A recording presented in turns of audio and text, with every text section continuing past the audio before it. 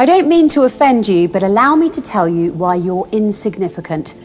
Time is old. Time is really, really old. Time, to be specific, has been alive and ticking for 13.8 billion years.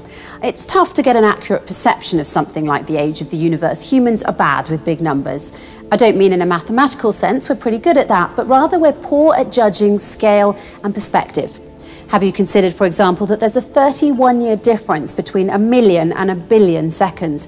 By the power of factors, a million seconds, being less than a fortnight, that's 2 weeks for those who don't know, may as well be discarded. The best scientific research currently estimates that the universe is 13.8 billion years old. But that number's so big it doesn't really mean anything to most of us. To put it into perspective, Carl Sagan, an American astronomer, cosmologist and astrophysicist, introduced the cosmic calendar and collapsed the entire history of the universe into just a single year. By employing this calendar metaphor, the human mind is able to approach unhuman timescales in a human format. In his book, The Dragons of Eden, and his TV series Cosmos, Carl Sagan popularized a method to visualize the chronology of the universe. It's simple. Take its current age, 13.8 billion years, and scale it down to a single year, the cosmic calendar, where midnight on the 1st of January marks the start of time, the Big Bang, and the end of the 31st of December is right now, this very moment. The cosmic year is one to remember. Here are a few highlights from it. January 1st, 14 seconds past midnight, hydrogen starts to form. It's cool enough now for electrons to combine with protons. Previously, the universe had been a hot plasma of photons, electrons and baryons. January 10th, the first stars ignite. For over 300 million years, the universe had been dark. January 13th, small galaxies first appear. March 15th, our galaxy, the Milky Way, first appears. End of August, start of September, our sun, the Earth, and the rest of our solar system is formed. September 21st, first life, single-cell organisms first appear. December 5th, multi-cell organisms, almost 3 billion years after single-cell organisms have formed. December 14th, small animals appear. December 20th, land plants appear. December 25th, welcome the dinosaurs, Merry Christmas. December 26th, mammals emerge. December 27th, birds. December 28th, flowers. December 30th, dinosaurs die. That didn't last long. 8 minutes ago, humans appear. 14 seconds ago, modern civilization. Every person you've ever heard of from here on out. 5 seconds ago, Prophet Jesus. 4 seconds ago, Prophet Muhammad in the last second. Modern science and technology, the American Revolution, the French Revolution, World War I, World War II, the Apollo moon landing, and Donald Trump becomes president. Your life, if you're lucky enough to live to the age of 109, is a blink of an eye, a quarter of a second. You are insignificant in the grand scheme of the cosmos. But don't let that get you down. You're also extremely fortunate to have this fleeting moment in the sun. The average ejaculate has 250 million sperm cells, and you made it, buddy. Best make the best of your day.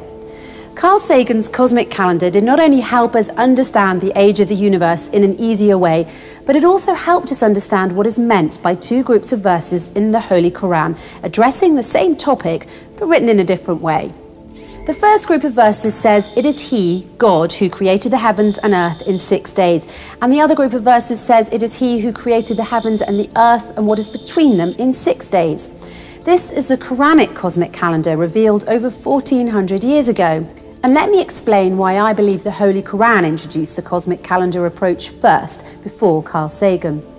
The answer is simple. It's because there is a great similarity between the Holy Quran's cosmic calendar and Carl Sagan's cosmic calendar.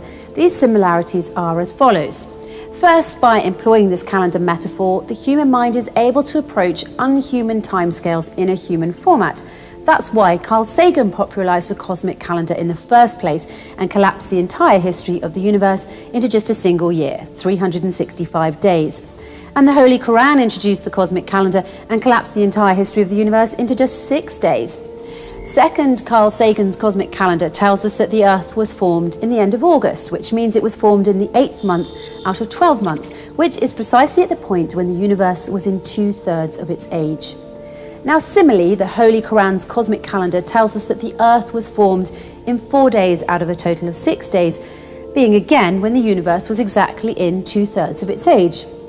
This is written in chapter 41, from verses 10 until 12. In 4 days he made in the earth what anchors it from high above it, and put Barak in it, and equally measured out sustenance of its dwellers for those who ask. Then he directed himself to the heaven while it was smoke. Then verse 12 says, and he completed them 7 heavens within 2 days, and he made in each heaven its affair, and adorned the nearest heaven with lamps. Third, when Carl Sagan first popularized his cosmic calendar in 1996, it spanned 1 year, and there was no Donald Trump at that time. And when I read the cosmic calendar for you now, it also spanned 1 year, but this time it did include Donald Trump becoming president as an example of a recent famous event. And when anyone reads Carl Sagan's cosmic calendar after thousands of years, it will remain the duration of 1 year, and it will include future events that are yet unknown to us now. So here's the kicker. This 1 year cosmic calendar doesn't mean that the universe is going to end in this final second of the year. The scale just continues condensing itself to accommodate the increasing age of the cosmos. How clever Carl Sagan was. Time goes on, but his cosmic calendar scale remains constant at just 1 year. But Sagan is not alone, because the Holy Quran did it first. When you read the Holy Quran, you'll know that the Quran's 6-day cosmic calendar doesn't mean that the universe is going to end in the final second of the 6th day. The scale just continues condensing itself to accommodate the increasing age of the cosmos. When the Holy Quran says it is He, God, who created the heavens and earth in 6 days, and in another verse says it is He who created the heavens and the earth and what is between them in 6 days, it is implying that what is between the heavens and the earth have not yet ended. Every moment there is something created in between the heavens and the earth. So now I say, how clever the Holy Quran is. Time goes on, and still its cosmic calendar scale remains constant at just 6 days.